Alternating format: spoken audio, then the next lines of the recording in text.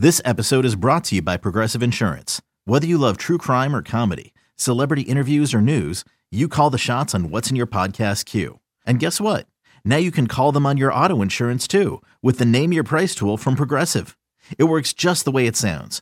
You tell Progressive how much you want to pay for car insurance, and they'll show you coverage options that fit your budget. Get your quote today at Progressive.com to join the over 28 million drivers who trust Progressive. Progressive Casualty Insurance Company and Affiliates. Price and coverage match limited by state law.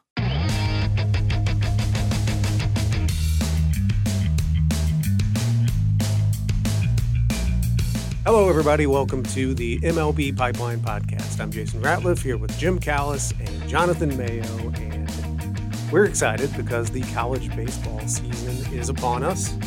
Of course, the top 100 draft prospects list that we put out back in December is chock full of college draft prospects. So we will take a look ahead at the opening of the college season with that context of some top prospects that'll be getting their seasons underway. We're also going to have the greatly anticipated and partially promised, we weren't sure it was going to happen, but it in fact did, our interview with our first Hall of Famer on the show, Andre Dawson. This coming weekend, as part of the opening of the college baseball season, the Andre Dawson Classic taking place in New Orleans, and the MLB4 tournament taking place in Scottsdale, Arizona. Got a couple of games from each of those tournaments broadcast on MLB Network. Jim will be a part of the MLB4 broadcast, so we'll take a look at both of those, and we'll wrap up, as we always do, by answering a question from the mailbag. So, guys, it's getting real now. We've been dealing with the 2022 draft prospects for months now. And now it's going to be time to see some of these guys in action. When we put out the top 100 draft prospects list back in December, I believe it was a breakdown of 57 college players versus 43 high school players. I think for me anyway, when I think about the list, the first thing that jumps to mind is all the high school bats. And I think because they are at the very top of the list, when I think of the top 100 draft prospects list from this year, it's those high school names that come to mind. But there are more college players than high school players on this list. And in fact, 6 of the top 10 are college players. And you have those top 3 prep players at 1, 2, 3, but then 9 of the next 10 are collegiate players. So we do have some high caliber draft prospects from the college ranks. Yeah, I think too that the fact that those 3 high school players are pretty special. You got Drew Jones, the son of Andrew Jones, who could be all 6s and 7s across the board, and Termarr Johnson, who's maybe the best pure high school hitter in recent memory, and Elijah Green, who's got like crazy tools. He's one of the best tooled up athletes we've seen come out of high school ranks in recent years. It overshadows. This is a really, really deep crop of college bats too.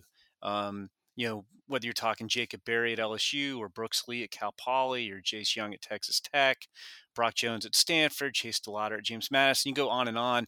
We might see 10 or 12, and I might be light, it might even be a couple more than that, college bats taken in the first round. So I think it's the deepest pool of college bats who could go in the top, in the first round, top 50 picks that we've seen in quite a while. I just think they kind of get overshadowed by those 3 very special high school position player talents. Yeah, it's funny. It's not like you're going that far, right? Jacob Berry is number 4 on that list, and I think because of those 3 high school bats, you forget that the next. You just ticked off the next 5 guys on the list. It's 5 college bats after that, and it wouldn't surprise me if that your estimate was light. I'll take the over just because. College bats tend, if they perform, they'll move up boards, pretty quickly, because that's the probably lowest risk endeavor in the draft as a college hitter. So, and that's why this weekend is kind of exciting. And I think, scouts that we talk to all the time are chomping at the bit. Yeah, there's been junior college games going on and things of that nature, but this is when we get to see, what happens. Jacob Berry He transferred to LSU. Let's see what that looks like when he gets there. Even though LSU opens up against Maine, so it's not exactly a huge challenge right there. Brooks Lee and Cal Poly, they play Washington. Jace Young and Texas Tech are at a tournament where they're playing in the Texas Rangers ballpark. So there's a lot of exciting action where we're going to start seeing and get some early returns on who these guys are. We haven't seen, maybe since the summer, some we haven't seen from last year. And moving on down the list, Jonathan, you mentioned Jace Young.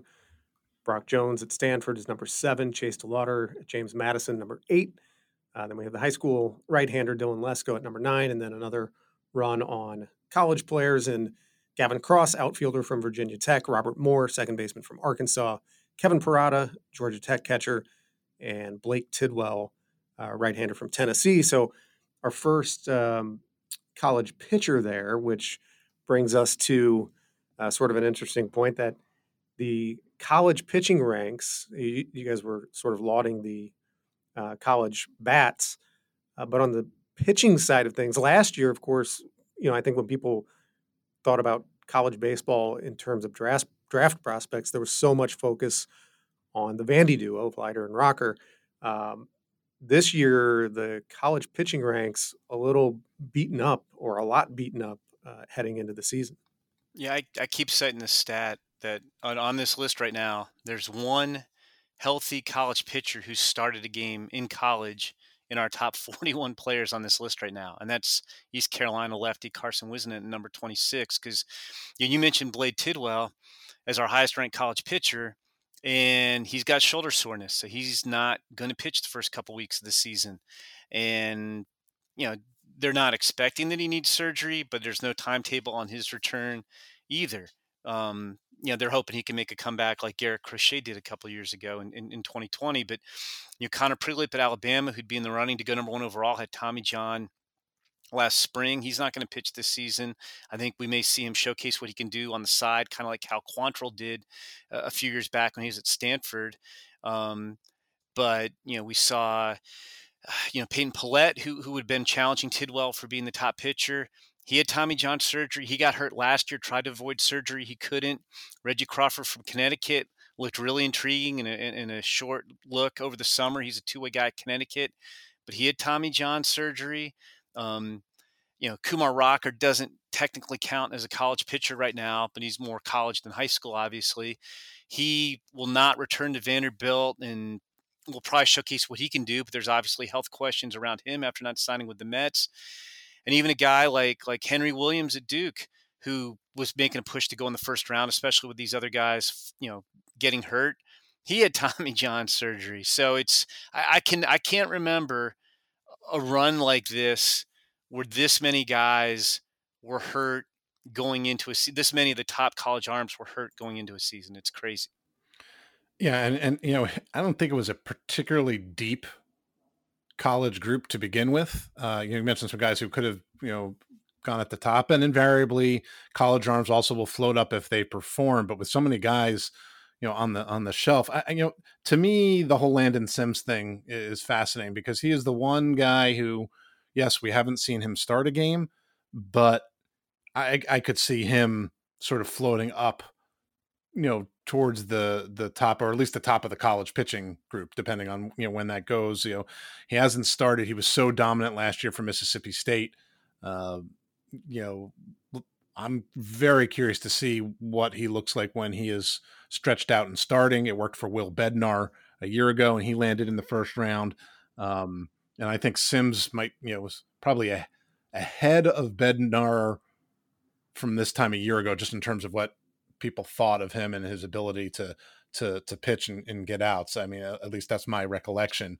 But I'm really curious. He opens. Mississippi State opens against Long Beach State, so it'll be a good opening matchup, and just to see what it looks like when he's coming in to start a game instead of closing it.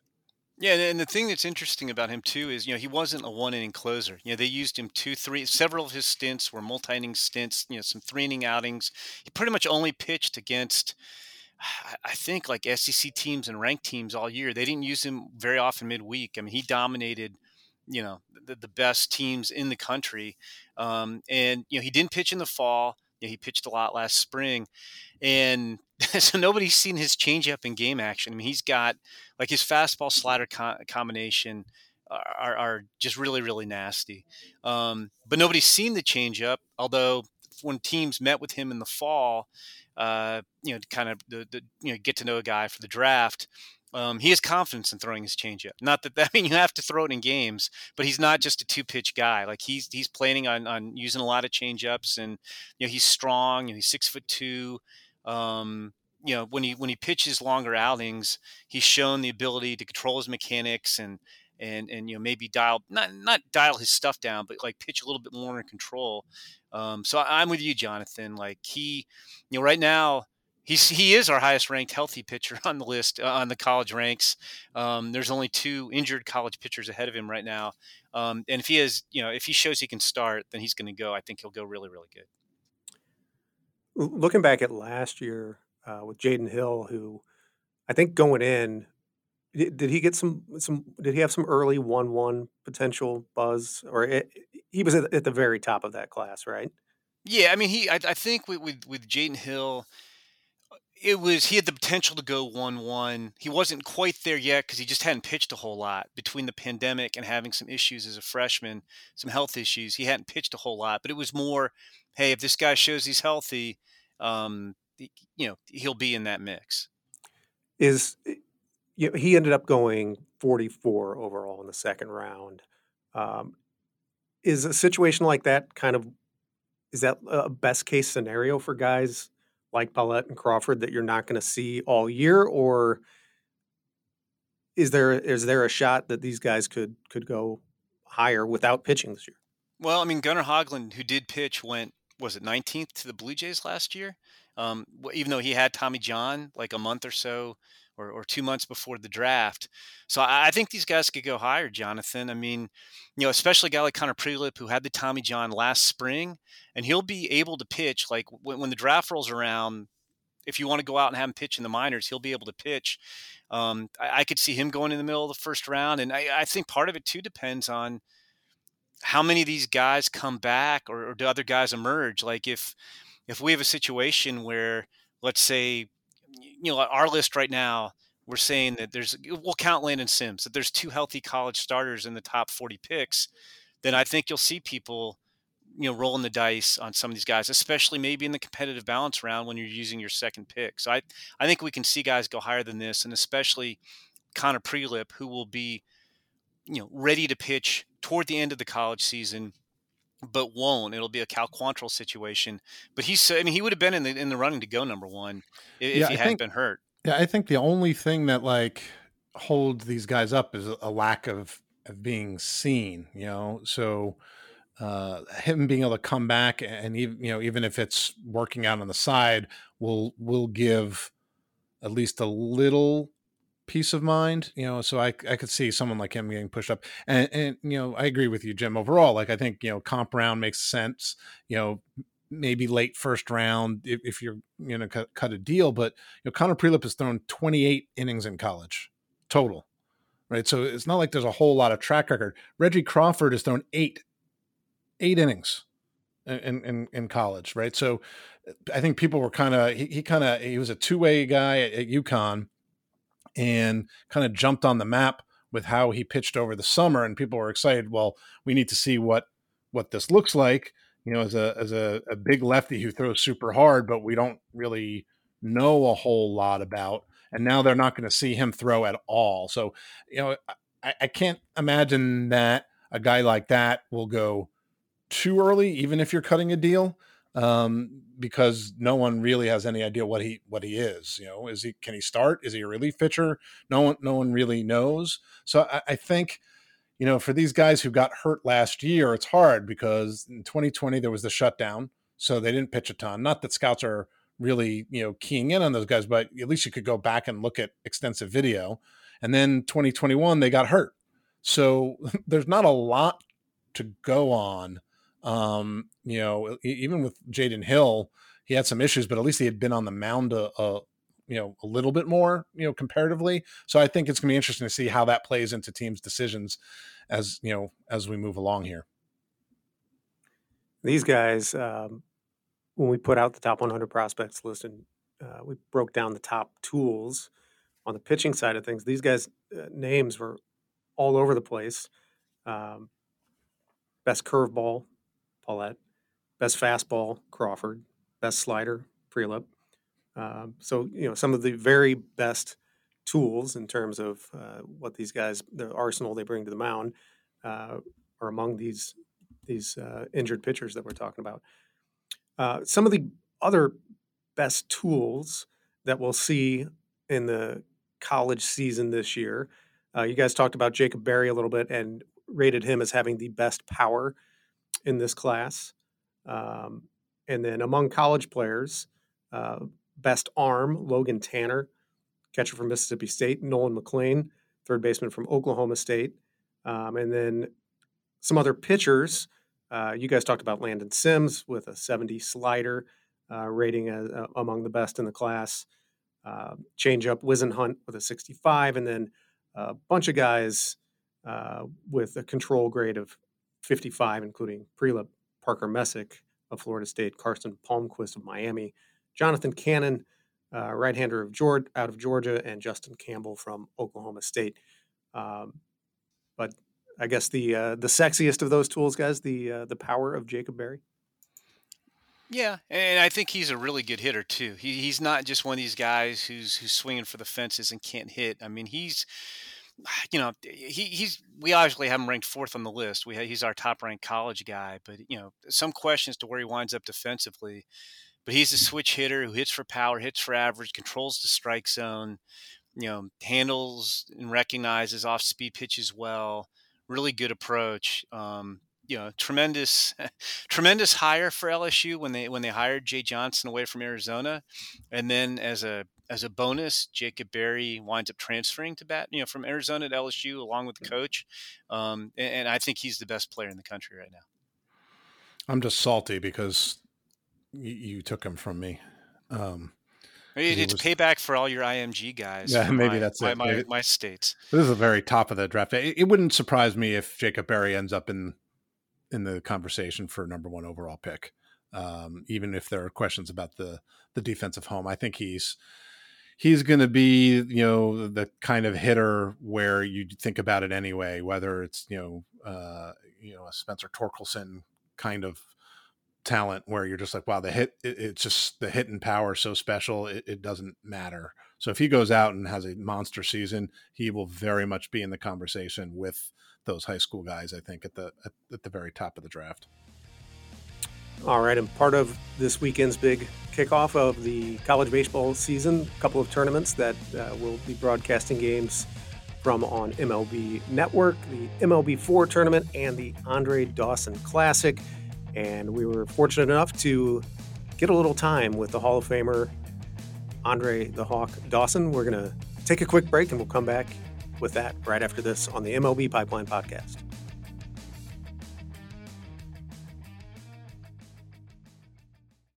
Hey, Rob Bradford here. You guys know I'm always up for a good MVP story, and one of the best stories is Wasabi Technology. Wasabi is the world's hottest cloud storage company, and it's become the go-to provider for professional and collegiate sports teams, including 20 Major League Baseball teams like the Red Sox and NHL teams like the Bruins and Vancouver Canucks. Even the Liverpool Football Club is getting in on the Wasabi action. So, why is Wasabi the MVP? Well, Wasabi was purpose-built to free businesses from skyrocketing storage costs and unpredictable transaction fees that the Amazons of the world are charging. In fact, Wasabi is up to 80% less than those hyperscalers and doesn't charge a cent for businesses to access their data. From Wasabi's AI-enabled intelligent media storage, Wasabi Air, to the industry's only cloud storage service with triple protection against cyber criminals, data deletion, and ransomware, Wasabi's taken the lead in driving innovation in data storage and helping sports teams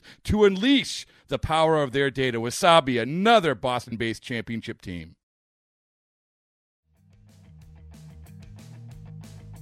Welcome back to the MLB Pipeline Podcast. Jonathan Mayo here. Very pleased to welcome in our next guest. I'm fairly certain it's the first time we've ever had a member of the Baseball Hall of Fame. Typically we talk about, prospects here, but we're gonna talk about his days as a prospect a little bit. But the one, the only Andre Dawson joining us right now. Andre, thank you so much for taking some time. Thank you very much. Thank you for having me. So I want to start off with the Dawson Classic. It starts on Friday, February 18th, runs the 18th to the 20th. University of New Orleans and the New Orleans Youth Academy is where it's taking place.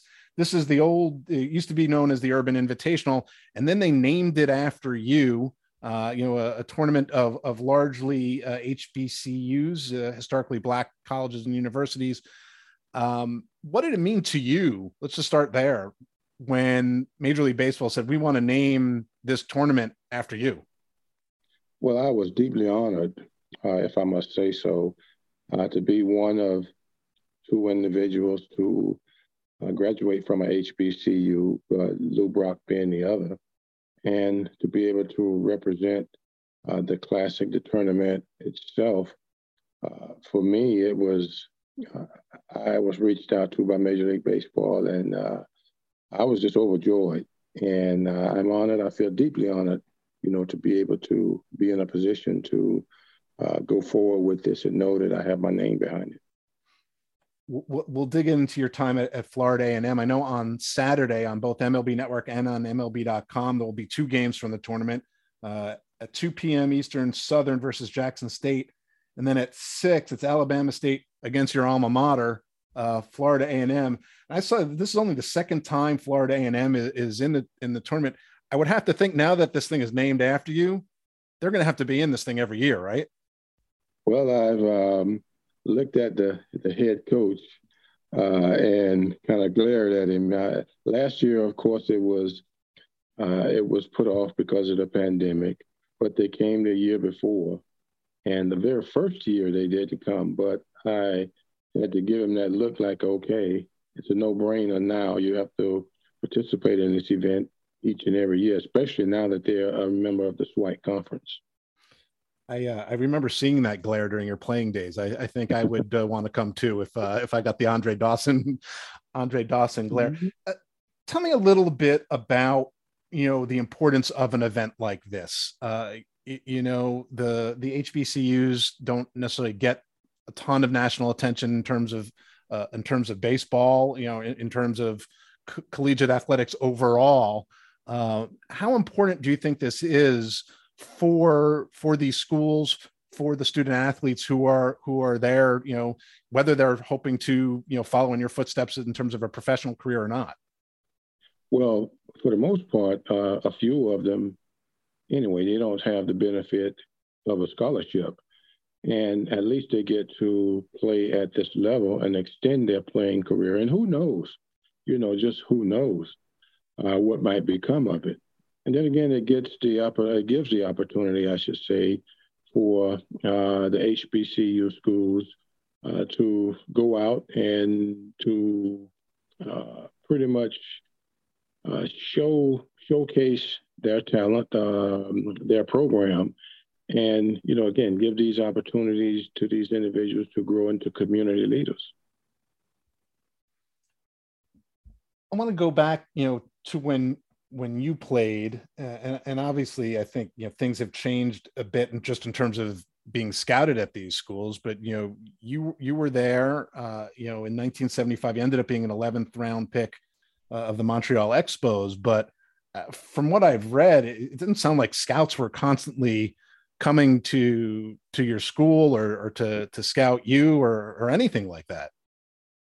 Well, if you read Mel Didier's book, he had a small chapter in there that he dedicated to me. And I won't really go as far as to say we weren't scouted, because I did see unfamiliar faces in the stands at times. And I also saw Buck O'Neil on several occasions. And I just think that, because we were a smaller school, not really one of the major powerhouses.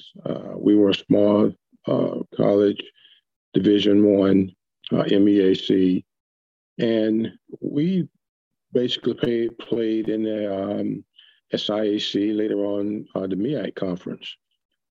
There was not a lot of talent being brought out of Florida A&M. When I think back, Hal McRae was the only player I think that got drafted, made it to the big leagues, made a name for himself. Moses McCray was a pitcher that was drafted by the Cardinals. There were other players that were given minor league looks, but that was pretty much it in a nutshell. And yes, we look at that program since there have been individuals like Marquise Grissom, Vince Coleman, who have gone on and who really made names for themselves at the big league level. And obviously myself. And I can recall playing on a team where we had an influx of freshmen coming in, 5 of which made the starting lineup, and we literally turned that program around. But I didn't really get drafted. I should say I got drafted only after I went to college for 3 years. I didn't get a scholarship out of high school as a result of a pretty serious knee surgery. And I look back at that opportunity. For me, I was a walk-on. I had aspirations to play the game itself, but my grandmother wanted me to focus more or less on education. And I pretty much had that on my mind going forward. But in the back of my mind, I just wanted to play baseball. I knew that I still had some good baseball left in me, but I had that devastating injury that I had to deal with. Yeah, I read the story about how you went to the Royals Baseball Academy tryout, and your grandmother kind of said, "No, you're going on to college." I guess now in retrospect, you can look back and be like, "All right, Grandma knew what she was talking about." Yeah, absolutely. She was like my mentor growing up. I could talk to her about anything at any time, and I paid detail to whatever it is she had to say. My mom always would tell me, I'm not gonna ride you as long as you don't get into any trouble. And I knew I couldn't get into trouble because I was the oldest of 8 siblings, and I had to look after them.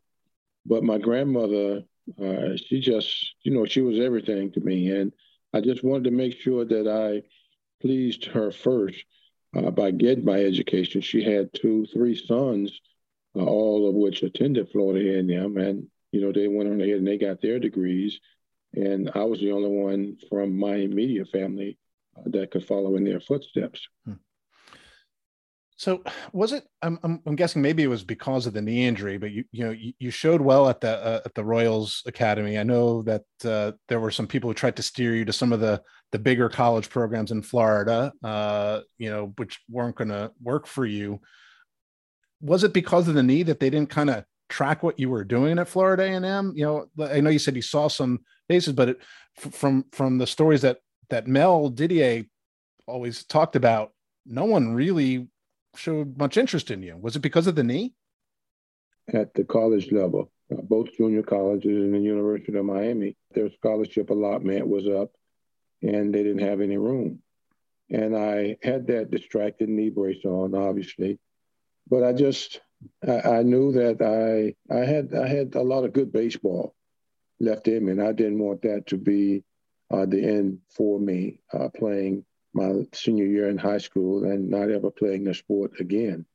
But like I said, I think I was told once that I was high. I should have been high on the Cubs list because Buck O'Neil. I had a conversation with my college coach, and I don't really know what it was, what they discussed, and I don't know why it didn't proceed any further from there. But how ironic could it be that I didn't get drafted by the Cubs and I wound up winning an MVP award for the Cubs? Right. It kind of came full circle. It's funny how baseball works that way sometimes. Yeah, I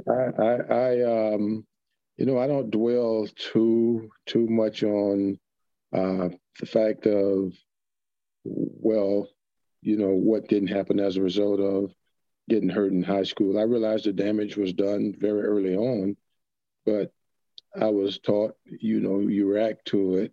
That's going to be the end result. How do you react to it?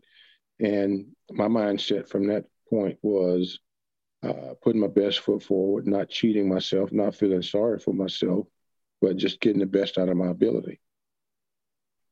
So the way Mel told the story is, he saw you, he liked you, and then he kept it under his hat because he didn't want anyone else to know or find interest. And he called you like the day before the draft. I mean, did you have any idea that you were, about to embark on your professional career? Or you were kind of thinking, all right, I'll come back to Florida A&M for my senior year. What was going through your head when Mel called you? That there's a chance. And my childhood dream may come to fruition. It's the only thing I ever really wanted as a kid growing up, to be given an opportunity to play professional baseball. And first of all, when I was invited to the tryout, I was like wowed because, okay, I'm actually getting a look now in a professional environment. And not knowing what the outcome was going to be, I was there with Clint Hurdle, a couple of other local kids. And I really didn't know from that standpoint what direction I would go in. And then when, Mel called, I just said, well, obviously there's a chance. I just have to sit back, be patient, and I see what happens. Right. And the draft wasn't on TV or anything like that. So you just had to wait for the phone to ring, I guess. I got a call. The phone didn't ring. I got a call from Billy Adair, who had scouted me down in Florida. And he was the one that alerted me that Montreal had drafted me in the 12th round. And he, from that point, wanted to know what my thinking was, if I was leaning towards signing and playing professionally, if I was going to go back and forego signing and go back and play my senior year. And for me, it was a no-brainer. It was like, hey, this is my big opportunity. Let's get this done, and I'm excited. Let's get it rolling. Is it hard to sort of play that cool? I would imagine. I talk to draft prospects all the time, and I can't imagine just trying to play that off as, well, I'm thinking about it. Like, or were you just, yes, let's go? No, I was, yes, I'm ready to go. The toughest thing for me was going to be confronting my college coach, because I'm not sure he was aware at the time. And so as soon as I got the call, I went to his office and I told him what was going on and what my wishes were. And he gave me his blessings. He said, son, I'm happy for you. And, we were excited to have you a part of this program for 3 years. Again, you have my blessings and we wish you all the best. Well, you continue to give back to the program. So those blessings, I think you've paid back tenfold. I wanted to ask you quickly, we can't talk about it much because your minor league career was brief. You went straight to AAA. People who are fans of minor league baseball now, that doesn't happen now. Like, things are much, much different. But you went straight to Denver, hit like crazy. And you were in the big leagues like a year after you were drafted. And then you won Rookie of the Year the next year. At the time, that must have seemed really fast. When you look back in retrospect, is it kind of crazy, especially because you've been around baseball for so long as a player and then as an advisor? Like, that is not typical. No, actually, I played 2 months initially in Lethbridge in the Pioneer League, and I was a Pioneer League Player of the Year. I broke, I think, a few of Steve Garvey's records. So I missed a ball. I went to winter ball. I wasn't supposed to play in winter ball just to go get the exposure. A couple of players wind up getting hurt, and I had to play. And I wound up hitting over 300 just 2 months out of rookie ball. So I missed a ball. The following year, I went to AA. I was leading the league in hitting in AA when there were some injuries in the big leagues. And I got to go from AA to AAA, and some players went up from Denver to Montreal. I hit 12 home runs in the first 14 games in Denver. And it was like, I'm saying to myself, no, professional baseball cannot be this easy. I had success, but not quite like that, even in college. But I looked at it in a sense like, okay, I guess I'm seeing better pitching. They're more around the plate, and my ability is just naturally taking over. Well, I got a quick awakening when I did get to the big league at the end of the season in Denver, because now you're with the best of the best, the elite in the game.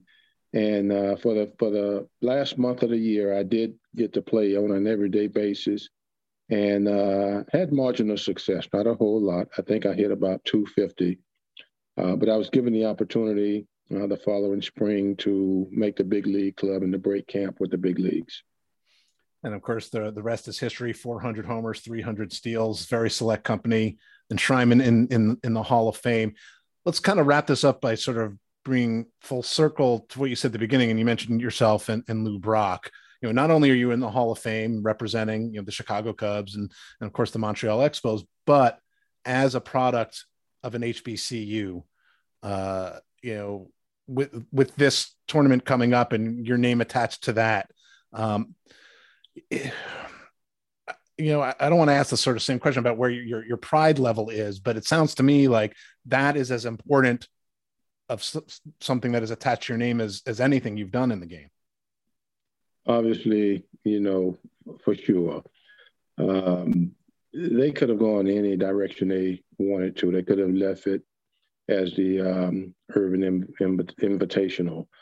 But I just felt so deeply honored to be able to have them reach out to me and honor me in this way. Lou Brock was ill at the time, and it could have been both of us. But the fact that, and it didn't dawn on me, wow, in the history of Black college baseball, we're the only two players to make it to the Hall of Fame. And you think about how many African Americans are in the Hall of Fame, and we're the only two that are from HBCUs. So I just, said, this is a blessing, obviously, and I look at it in that regard. And it's an honor, and I just, this is something that I'll cherish along with anything that I've ever accomplished in the game. All right, Andre, I really appreciate the time. Enjoy the Andre Dawson Classic coming up on February 18th, and hopefully our paths will cross again sometime. Okay, thank you very much. All right, we'll be right back after this break with more of the Pipeline Podcast. Okay, picture this. It's Friday afternoon when a thought hits you. I can spend another weekend doing the same old whatever, or I can hop into my all-new Hyundai Santa Fe and hit the road. With available H-Track all-wheel drive and 3-row seating, my whole family can head deep into the wild. Conquer the weekend in the all-new Hyundai Santa Fe. Visit HyundaiUSA.com or call 562-314-4603 for more details. Hyundai, there's joy in every journey. Welcome back to the MLB Pipeline Podcast. Jason Ratliff here with Jim Callis and Jonathan Mayo. And thanks very much to Andre Dawson for taking out the time to talk to us before this weekend's Andre Dawson Classic. And man, just an all-time great baseball player and just an all-time great dude, Andre Dawson. It's hard to exude class through a Zoom conversation, but just the humility, which is kind of how he carried himself as a player, still stands out. And he speaks so passionately about what his experience at Florida A&M meant to him, and how important it is, that he's able to kind of pay it forward. And for a guy who's accomplished as much as he has in the game, he's in the Hall of Fame. It was clear, as he said, at the end, that the fact that Major League Baseball renamed the Urban Invitational to the Andre Dawson Classic is one of the highlights, because it's important for him to continue to shine a light on not just Florida A&M, but all the HBCUs. It's not easy for them to get exposure. There have not been a ton of players who have come from those programs and entered pro ball and made it to the big leagues, as Andre sort of touched on. So this is a great opportunity for these young players on a much larger stage than they've played in the past, to kind of step up and show what they can do in front of a national TV audience. Yeah, so this year's Andre Dawson Classic, Friday through Sunday, being held jointly at the New Orleans MLB Youth Academy and Maestri Field at University of New Orleans. This is, in celebration of Black History Month. This tournament started back in 2008, and it was initially what was it initially called? The Urban Invitational. Urban Invitational. This year, 4 games each day, Friday, Saturday, Sunday, with 2 of those games being broadcast on the network on Saturday afternoon. 12 and 5 p.m. Eastern? No, it's I think it's 2 and 6. 2 and 7 Eastern.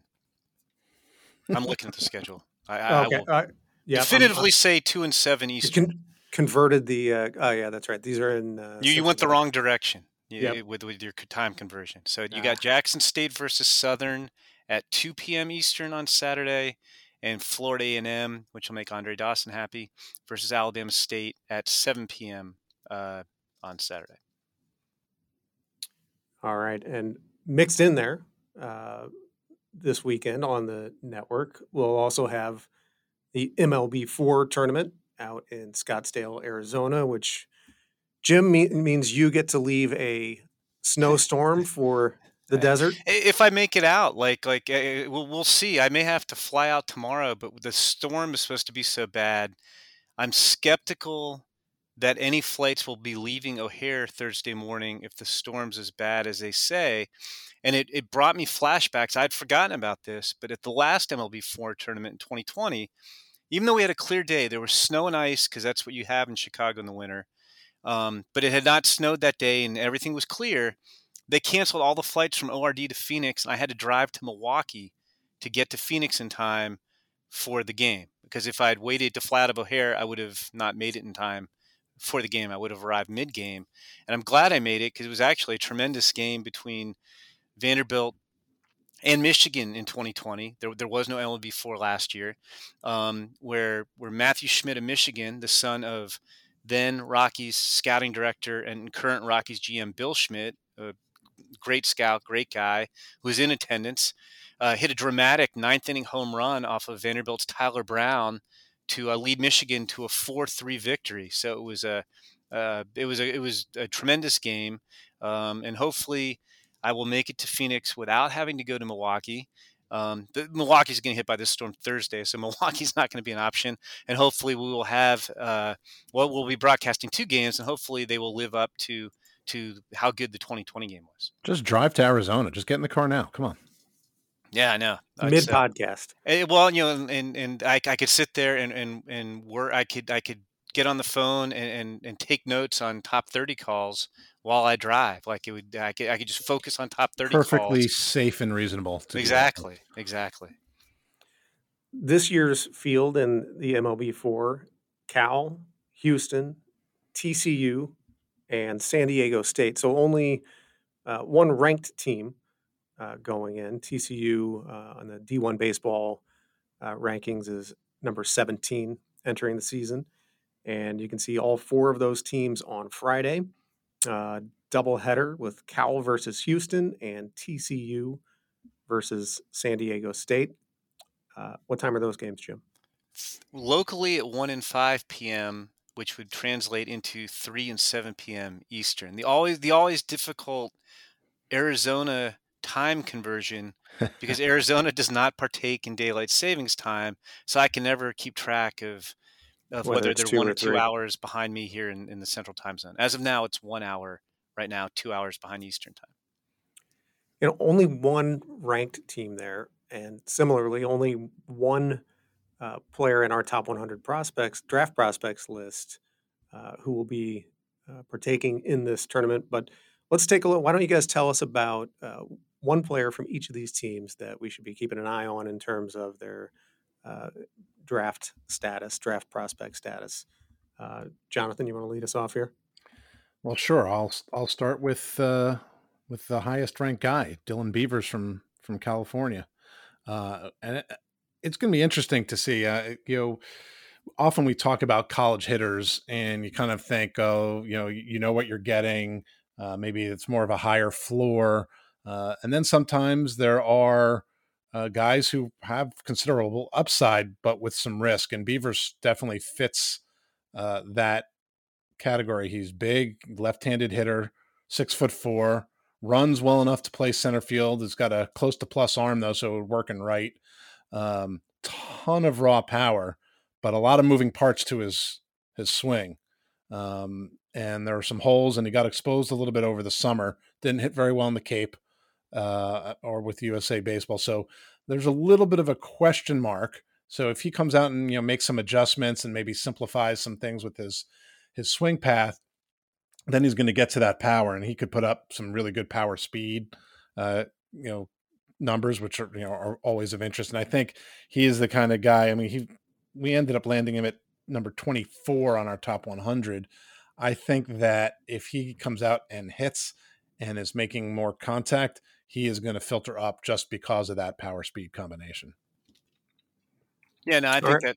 I'm sorry. Go ahead, Jason. No, go ahead and follow up. I was going to send you on to the next guy, but I'm sorry. I was so eager to talk about Austin Krob of TCU that I could not wait. He was a guy who just missed making our draft top 250 last year. A left-hander for the Horned Frogs. He transferred from Kirkwood, Iowa Community College to TCU. In 2020, pitched out of the bullpen for the Frogs, and then had trouble throwing strikes in summer ball, but he got in better shape, became a pretty dependable starter. In fact, his last start of last season, he struck out a career-high 13 and 8 innings against McNeese State in the regionals. He was the type of guy who I think could have fit in the 5th to 10th round range, but the signability didn't line up, so he went undrafted. And he's a guy who relies very heavily on his slider. It can be a plus pitch with two-plane break when it's on, 82, 85. Fastball will run anywhere from 89 to 95. It can strain out a little bit at times, so that's an issue he's got to work on. He's got a curveball and a sinking changeup to work the bottom of the strike zone. And with him, it's not outside the slider, it's not overpowering stuff, so it comes down to location for him. And I wouldn't be surprised if when he gets to pro ball, because that slider is so effective, it works against right-handers too because it's got so much depth, if he winds up being a lefty reliever in the long run. But for now, he's a starter, and he finished last season very strong. And I think that's part of the reason he came back feeling like, hey, if I can build on that, I'll go even higher in the 2022 draft, and we'll see where that takes him. But we'll hopefully. I have not seen I don't know if the probable starters are announced yet, but I would assume we'll be seeing him on Friday when I'm doing the broadcast, and looking forward to that. All right, and Jonathan, you have an Aztec for us? Yeah, Troy Melton, who he was on our draft. He did make our draft 250 last year. He ended up at 132. We touched on at the beginning of the show these injured college pitchers who didn't have much track record, and that's one of the things that kind of held Melton back last year because he barely pitched 2 2/3 innings as a freshman in 2019, threw well in 2020, but was only 4 starts in 22 1/3 innings before the shutdown. So people were kind of interested to see, and he just didn't throw well in 2021. Missed a decent amount of bats, but gave up a ton of hits. The ERA was inflated. So this was kind of a reset button. Wasn't drafted, so he's back at San Diego State, and maybe get a chance after having had a full college season under his belt, seeing what he can do and make some adjustments. There are some things to like here. He's 6'4". There's some projection there. He can get it up to 97 miles an hour. He sits more in the low 90s. He's shown a decent slider. He has some feel for a changeup. Will even fold in a curve now and again. It just was really, really inconsistent last year. So he gets to hit the reset button also. And after sort of starting out as their Friday night starter, getting moved to midweek, and then he pitched his way back into the weekend rotation. So we'll see if sort of him ending decently will help him sort of hit the ground running this year. And, he could be a guy that creeps up boards if he goes out and finds some consistency in getting outs as they go along in their season at San Diego State. All right, Jim, who's a Cougar you'll have your eye on in this first broadcast on Friday? It will be right-handed pitcher Logan Clayton, and a year ago, Houston had a pitcher who kind of came out of nowhere. He transferred in from a California junior college, Robert Gasser, a left-hander who wound up going in the supplemental second round to the Padres. Um, and he was Houston's best prospect a year ago, and Clayton's kind of hoping to follow that same path. He was at the junior college of Central Florida before he got to Houston. Before that, he spent a couple years at North Florida, so he's bounced around a little bit. He pitched in the draft league last year, the inaugural season of the draft league, and he's interesting. He's listed 6'5", 192, so there's still some projection remaining in that frame. And he's, kind of a sinker curveball guy. It's like a low 90s sinker with really hard sink as it approaches the plate. He's got a low 80s curveball that when it's on can be a pretty solid pitch. Again, I'm not sure if they're going to pitch him or Jacob Deese, who was a JUCO transfer in 2020 from Galveston Community College, who's going to pitch the first game for them. But I think Clayton right now is considered the slightly better prospect between the two of those guys. All right. So again, Friday and Saturday on MLB Network, MLB4 and Andre Dawson Classic, some good college baseball to get this season underway. All right. We have a question in the mailbag. It is not exactly college baseball related, but what are we going to do? It does have a former college baseball player in the question. Kirk at Mr. Kirk 87 asks, who is the 2022 version of Alek Manoah, a polished midseason pitcher call-up who is allowed to go deep in games and has swing and miss stuff? And Jim stole Jonathan's answer. See, it's my week to do the pipeline inbox. So I was the one who solicited the questions. So I think that gives me the right. I pounced on George Kirby, who was one of my draft guys back in the day, came out of Elon, first ever first round pick out of Elon in 2019. But I think Jonathan agreed. I think he's kind of the most obvious choice. I mean, he's a guy who, tremendous control at Elon, didn't walk anybody in his pro debut. I think, like a 5-to-1 strikeout to walk ratio last year, 7-to-1 as a pro now in his career. And his stuff is really ticked up too. Like, it's now a mid-90s fastball that gets into the upper 90s. There's more power to the curve and slider. He's always had good feel for changeup. So I think he's that combination you love of stuff and polish. I mean, Jonathan, in a vacuum, I think the stuff and the polish are ready for the big leagues right now. But because he had some minor physical things last year, he only pitched 67 innings, only 26 above high A. So I don't think they're going to rush him to the big leagues. But if you put him in the opening day rotation, I think he'd acquit himself well. So to me, I'm sorry I poached a guy off one of your top 30 lists, but he was such an obvious choice. I didn't even have to do research when I saw the question. I didn't even look at our list. I was like, oh, that's George Kirby. No, absolutely, and I agree with everything that you said about him. And they also, I think that the Mariners were being particularly careful, coming off of the shutdown of not having guys get extended too much innings wise, even, especially with some minor nicks here and there. But I think he absolutely could get big league hitters out right now. And, when spring training happens, if he comes in and is really impressive, it wouldn't surprise me and kind of starts forcing their hand. But they could even start him at Double-A if they wanted to and give him a little time. So I think he is the perfect example for this. And I was trying to find someone else who sort of would fit that bill in terms of mid-season. You know what? I'm gonna go with Nick Lodolo of the Reds with a caveat, because he did have shoulder issues last year, and there is some concern there. If he's healthy, he definitely could be up sooner rather than later. He has pitched at the upper levels, although not a ton in AAA because of the shoulder concerns. but because he's had such an advanced feel and he took a nice step forward last year when he was healthy, that I could see him coming up to Cincinnati at some point when there's a need, in that rotation. So watch what he does in the spring and the early start of the season. If he's fully healthy and getting the ball every fifth day, I think he is a prime example of a guy who's going to get called up at some point. Now, whether it's May or whether it's July may depend on need and how he's doing. But that's another guy who I think is probably just about ready to knock on that big league door. And I think, if you want a couple more names, if Mr. Kirk wants more names to look at, because I don't think these guys will necessarily make opening day rosters. The best pitching prospect in baseball, Grayson Rodriguez, I think we might see him around midseason, with the Orioles.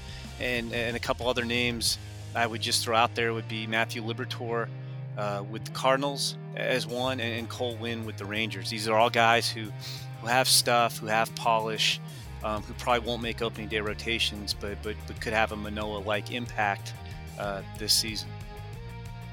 All right. Thank you, Mr. Kirk, for the question. Thank you, Mr. Dawson, for joining us. And thanks to all of you for listening.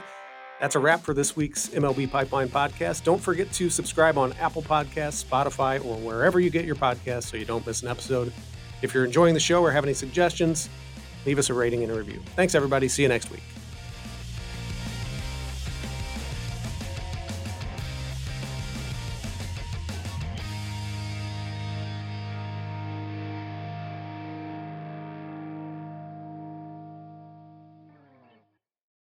It's blazing hot outside. You get in your car to turn on the AC to get cold air pumping, but it blows hot air out. This issue is commonly caused by low refrigerant due to leaks in the AC system. You want an easy, all-in-one solution that will restore the cold air in no time. AC Pro Recharge Kits make restoring cold air easy for even those with zero DIY experience in less than 10 minutes. Save time and money versus going to a shop by picking up an AC Pro Recharge Kit today. Be a pro with AC Pro.